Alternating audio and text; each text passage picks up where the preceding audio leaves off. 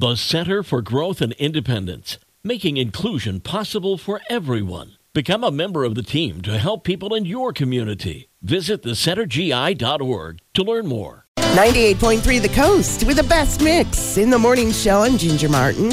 All right, this is music news for your Wednesday, April 26th, starting with actor, civil rights activist, and most famously one of America's greatest singers, Harry Belafonte. Passed away yesterday at the age of 96 of congestive heart failure.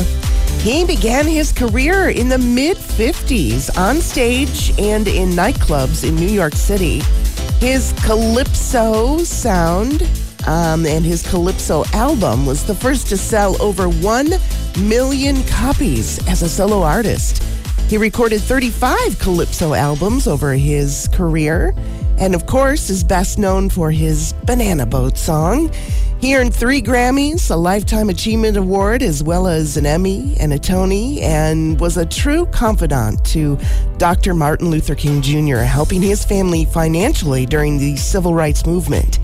He added so much to our culture and our society during his lifetime, a wonderful human being to be celebrated. All right, Ed Sheeran appeared in court yesterday in New York City to take the witness stand in his defense against the estate of Marvin Gaye for his copyright infringement lawsuit for the song Thinking Out Loud. The estate argues that he copied elements of Marvin's 1973 hit Let's Get It On. Ed defended himself by saying, "I'd be an idiot to do that on stage in front of 20,000 people. It's my belief that most pop songs are built on similar chord progressions." We'll see how this trial turns out.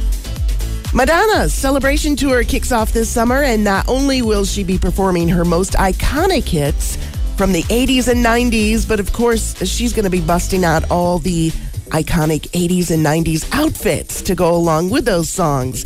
She was on Instagram yesterday sporting one of them, saying, "If you think my journey through music over the last 4 decades and about how I could not," she says, "I couldn't think or could not think about all the incredible clothes that I got to wear and all the amazing designers that I was lucky enough to work with." This is going to be an amazing tour. She's going to be at the United Center in Chicago on August 9th and 10th. And that's your music news this morning from 98.3 The Coast.